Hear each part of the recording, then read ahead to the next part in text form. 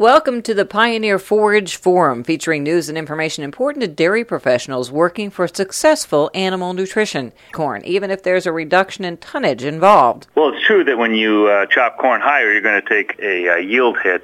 And the general thumb rule is for every 4 inches that you raise the cutter bar, you will probably lose about 1 ton of 30% dry matter silage per acre. But in many situations, it's worth it to improve the fiber digestibility, even though you lost tonnage. In many ways, it's analogous to alfalfa. If we wanted to maximize yield in alfalfa, we would let every stand go to full flower, but we don't. We take it at anywhere from bud to 10th bloom in order to maximize our digestibility. So it's very similar with corn as it would be with alfalfa when you look at what you give up in tonnage to improve your quality. So then what determines optimum chop height? It's based upon, I think, looking at what you already have in storage for your forage supplies. If you have, say, a great first cut alfalfa, but the quality was low, then you may want to consider optimizing the fiber digestibility in the corn silage. So I think it's really farm by farm dependent. How bad is the need for tonnage versus quality?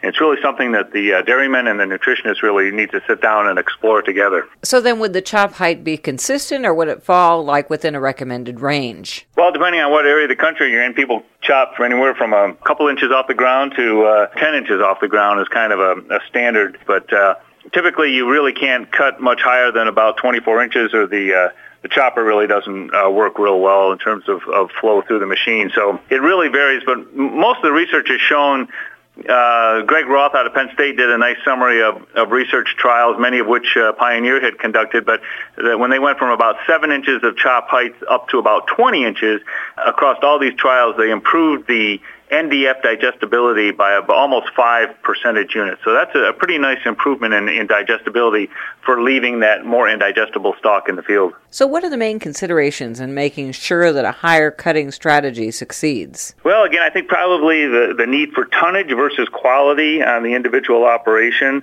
recognizing that when we high chop, we're going to increase the starch level in that corn silage because it will be concentrated more in the end crop. We will increase the fiber digestibility, so one needs to also be sure that there's adequate physically effective NDF or scratch in the ration.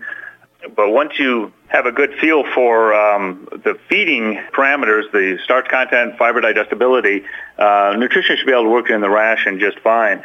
There is, however, though, I want to caution a hybrid by year effect. Not all hybrids chopped at the same height across different environments, different growing seasons is going to be the same. So one of the things we've done actually is started to go out and hand chop some plants at various heights. An example here that I've done with the dairyman locally is chop 2 different hybrids, both at 10 inches and 22 inches, and then get that to the lab very quickly, have them run a fiber digestibility on it to see, what kind of growing season did Mother Nature throw at us and how did it affect the fiber digestibility. So there's not one standard number that we're going to be able to arrive at when we raise the cutter bar. So first of all, we need to know, what is the fiber digestibility of the crop out there due to the growing season, and then what is our supply of digestible forages that we already have harvested, and then we can make that intelligent decision of how high to chop. That's Pioneer Nutrition Sciences Coordinator Dr. Bill Mahanna. We invite your feedback, comments, and questions at worlddairydiary.com. I'm Cindy Zimmerman with the Pioneer Forage Forum.